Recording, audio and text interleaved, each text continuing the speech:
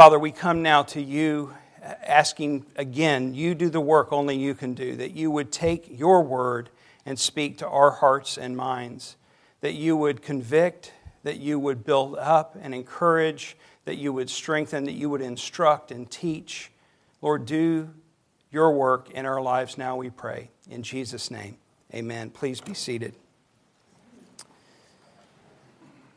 So at this point in the chapter, Paul is transitioning to zero in a little bit more on the warnings for which he has written this letter. We've talked about these some.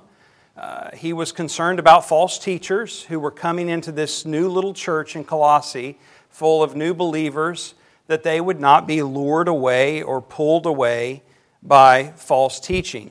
Specifically, these teachers were Gnostics. They came in offering something that was just a little bit better, something added to, a plus one, if you will. They were combining Christianity. They were bringing in elements of Judaism. They were bringing in some ideas from Eastern religions. And they presented it all as kind of a special knowledge that they could have a deeper experience or take it to the next level in their faith in Christ. It was all couched in Christianity. And we hear ideas like this expressed from some teachers today, and it doesn't sound all that bad. And it isn't necessarily. I mean, to be honest, we are all called to grow in Christ. There should be progression, forward movement, that we are being built up or growing in Him.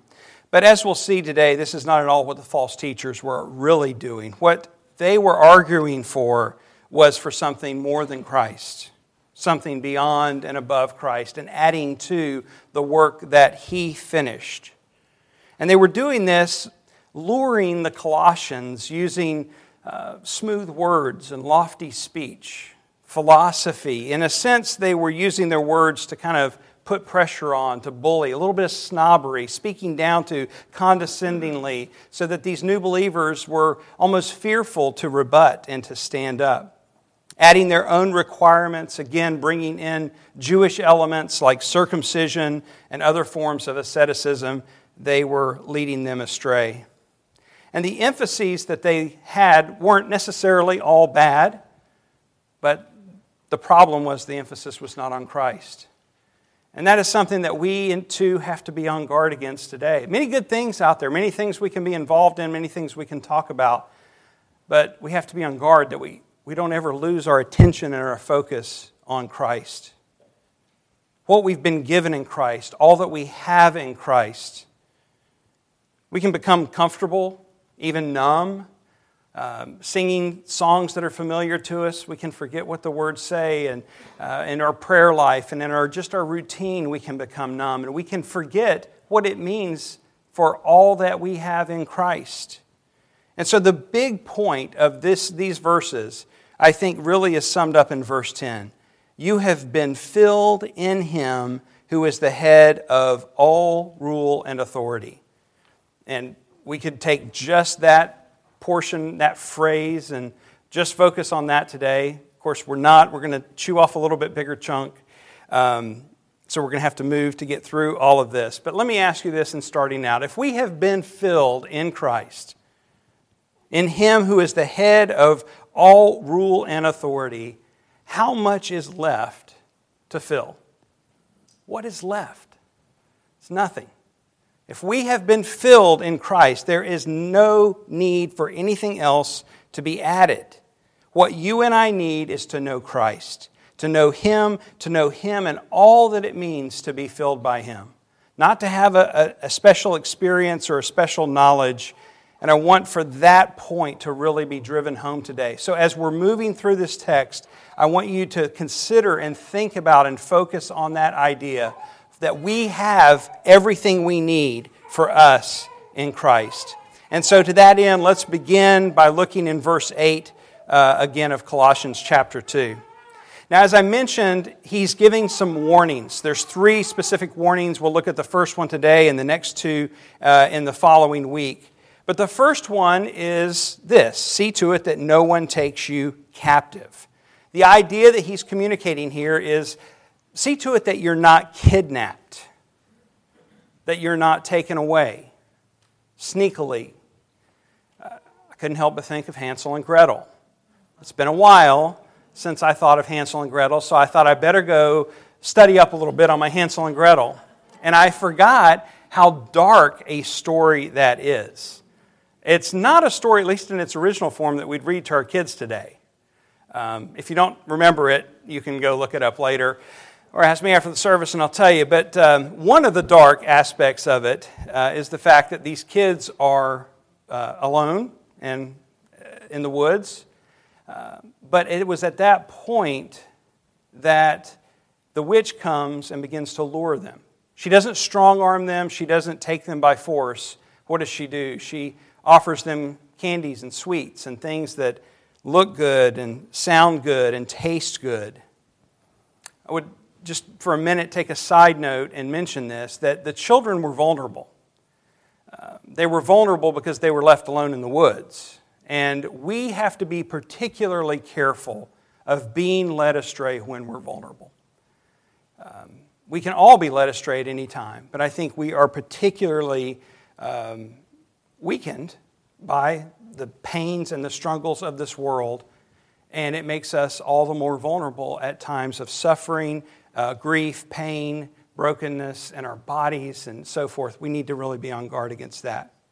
Paul's warning is for the Colossians to be on guard against the things that sound good or are appealing that these Gnostic teachers were bringing in, these things that seem shiny and attractive. And we have seen, you can turn on the TV today and find people who peddle these same types of wares, offering things that sound good, a fresh anointing, a blessing of wealth or of health, a vision of God, of physical healing.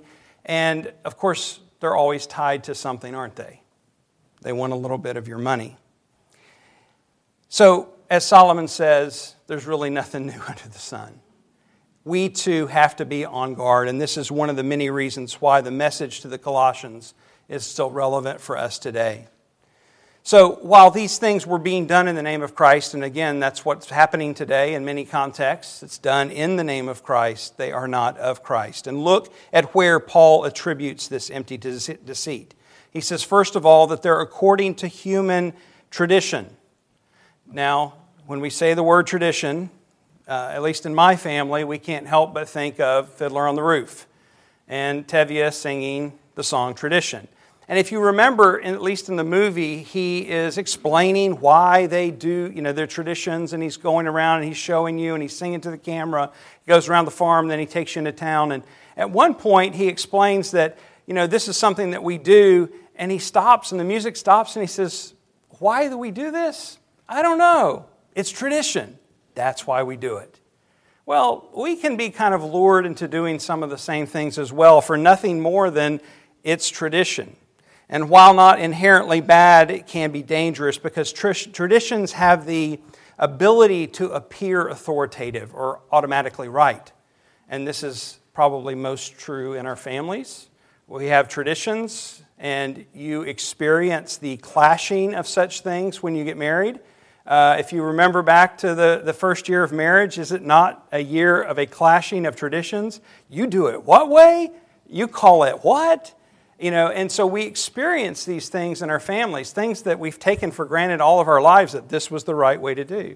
Well, we can do the same thing spiritually as well, and we have to be on guard against being sucked into these patterns, one of the things the Gnostics were trying to do. He then adds to this that they're according to the elemental spirits of the world, and here Paul begins bringing in this spiritual component, that there is really a spiritual world. There really are spiritual forces at work. He says it this way in Ephesians 6, we do not wrestle against flesh and blood, but against the rulers, against the authorities, against the cosmic powers over this present darkness, against the spiritual forces of evil in the heavenly places. And then the verse that follows that description where Paul explains that is the command, take up the whole armor of God, that you may be able to withstand in the evil day, and having done all, to stand firm. That is something that we're up against, that we can forget and be numb to, that we need to be reminded of. We all face spiritual warfare. One commentator writes, today, legalism, justification by works, or any teaching, we could plug in so many things in this list. Any teaching that devalues Christ's saving work on the cross can be used by the powers of darkness to hold men and women in spiritual slavery. You probably don't have to think very hard to imagine how this works, because we not only know people who have been gripped by the fear of a God who will judge them, that they need to somehow do something more to appease this God, but most of us have probably experienced that kind of fear ourselves in our growth. We've found that we were doing something all along out of some fearful motivation, that we had forgotten what Christ had done for us. That when He said, "It is finished," that's what He meant. It is finished. And so Paul is warning the Colossians against this as well. To counter this teaching in verse 9, he says, "For in Him the whole fullness of the deity dwells bodily." We've already seen Paul begin to unpack this in chapter 1, the idea of who Christ is. There's no question about who He is. He is the Messiah. He's the Son of God. He is the Word made flesh. And the point here that he's driving home is that in Christ you have everything. And I could ask the same question again in a little different way. If you have everything, what are you missing? If you have everything, what are you missing? Because of who He is, you don't need these extra things that these teachers are coming in to offer. You need to know Christ. And then he adds the words in verse 10, which I really think are the summary. And you have been filled in Him who is the head of all rule and authority. The joy and the privilege that is ours is Christ in us. It is Christ in us, the hope of glory. That is our joy and privilege. That God put on flesh, came down, dealt with the curse of the law and sin, and then gave us His Spirit to indwell us. That is incredible when you think about it. That is our joy and privilege. If you look at each line of this phrase in verse 10, you will notice that one, it says, "You have been," meaning it is past tense. This is not something that's going to happen in the future. You have been. It is your reality now, he's saying to the Colossians. And it is your reality now today, you who sit here, who are by faith in Christ, that you have been filled in Him. And then he uses the word filled, past tense. And we could ask the question all over again. When you're full, what is left to add to that? The answer is nothing. In Christ you have everything you need. And then he says in Him, the sole place of God's blessing is in Christ, and God has given Him fully to us. Not partially. He didn't lure us along with a carrot and say, hope you can catch a little bit more. He gave Him fully to us. 2 Peter expresses this truth. His divine power has granted to us all things that pertain to life and godliness, through the knowledge of Him who called us to His own glory and excellence. The Colossians, and we as well, did not need what the Gnostics were offering. They already possessed all that they needed in Christ. And so we could ask the question then, what does this fullness look like? And Paul explains this in the rest of the text, that the fullness, the answer really for this fullness is that the head of all rule and authority who fills you, Christ, who fills you, has forgiven you and redeemed you.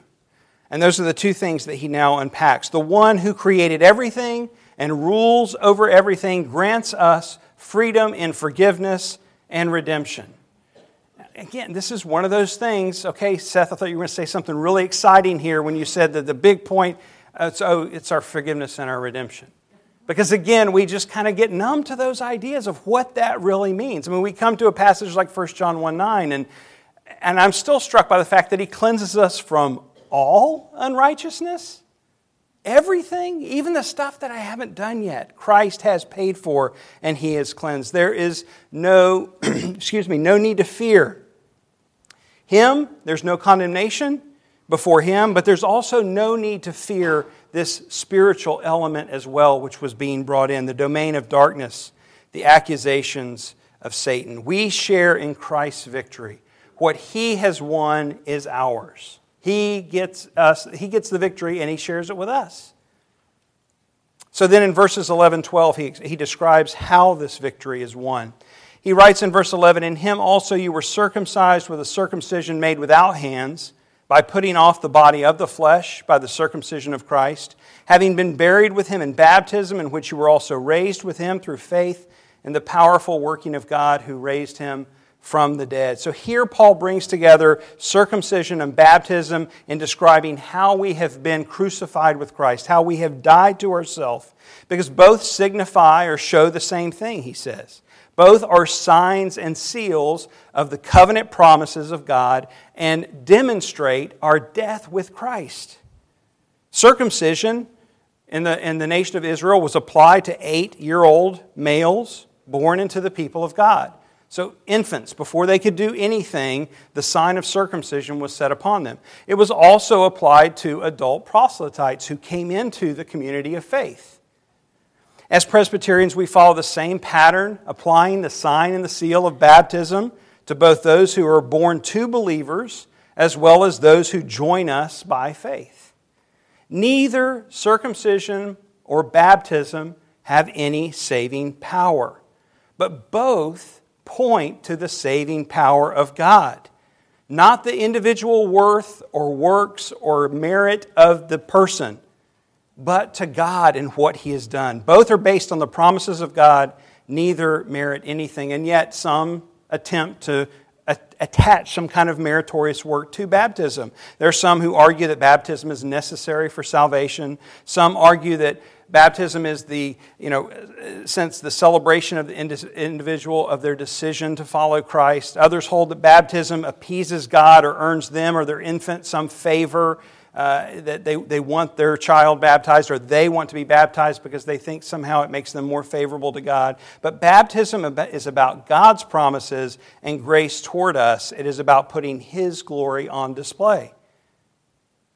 So one of the things that was happening in Colossae is these false teachers were insisting that the Gentile believers needed to be circumcised. And Paul's point here is that circumcision has no merit before God. It had been a sign given by God for the community of faith to point to the work that God would do. It was commanded. It was commanded in the community of the Jews. But as Jesus came and fulfilled both the ceremonial laws and the civil laws, we are no longer under the command to be circumcised. So when false teachers then come in commanding that, adding that to the requirement, Paul shows how that act has no meritorious work. And instead, he describes the circumcision of the heart made without human hands. This is a work of God. It's a work that's done inwardly. It is a work where we die to our flesh, or as Paul states, putting off the body of flesh. He then describes baptism in the same spiritual sense. In verse 12, having been buried with Him in baptism, in which you were also raised with Him through faith in the powerful working of God. It is here that we see how God applies the powerful work of forgiving our sins and redeeming us. It is through faith, through trusting Him. The forgiveness and the redemption that we said is how we understand this fullness that he's describing, is the work of God in and through us by faith. All the false teachers were attempting to do in leading them astray was attached to outward experiences and performances, things that they could do. And Paul brings them back here and shows them how God has done the work in their hearts, and it is demonstrated by faith. The internal saving power of Christ now fills them, leaving no room for them to attempt to add anything to the finished work of Christ.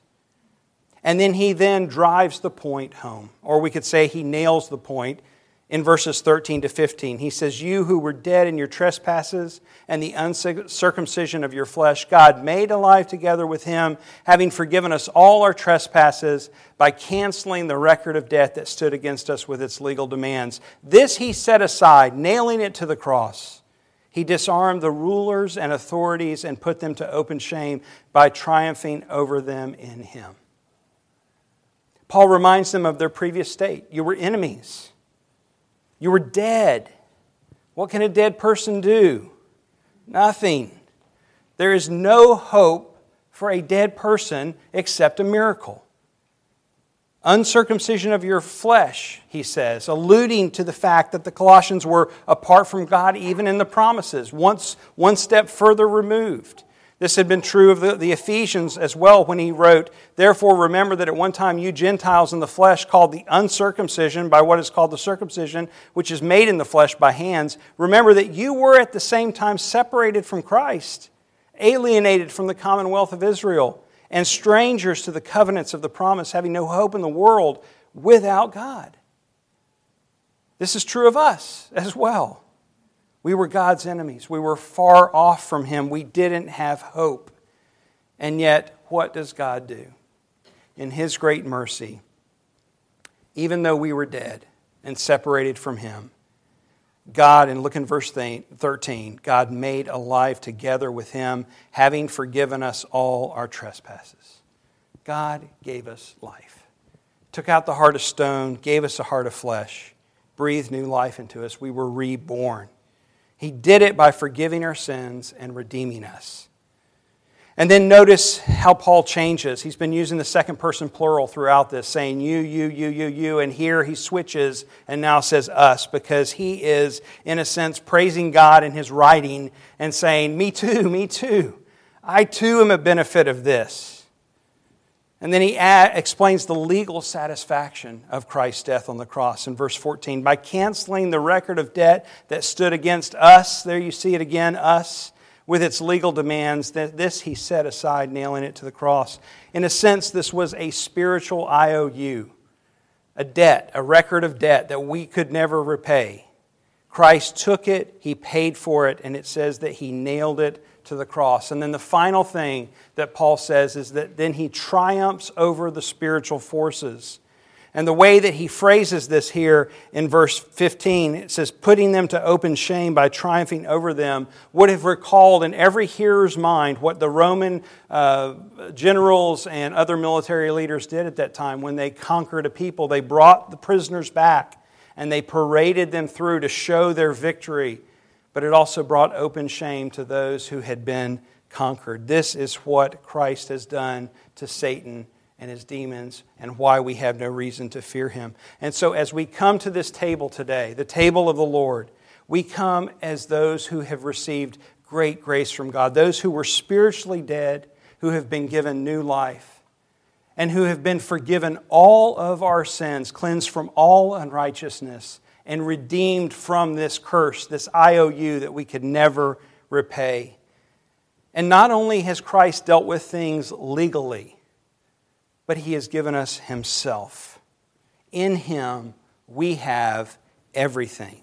So in this bread and this cup, we remember that our sins were forgiven, that they have been completely forgiven. Everything has been dealt with. It is finished. It is done. The legal charge, the debt that was owed, has been nailed to the cross, and we bear it no more. Let's pray.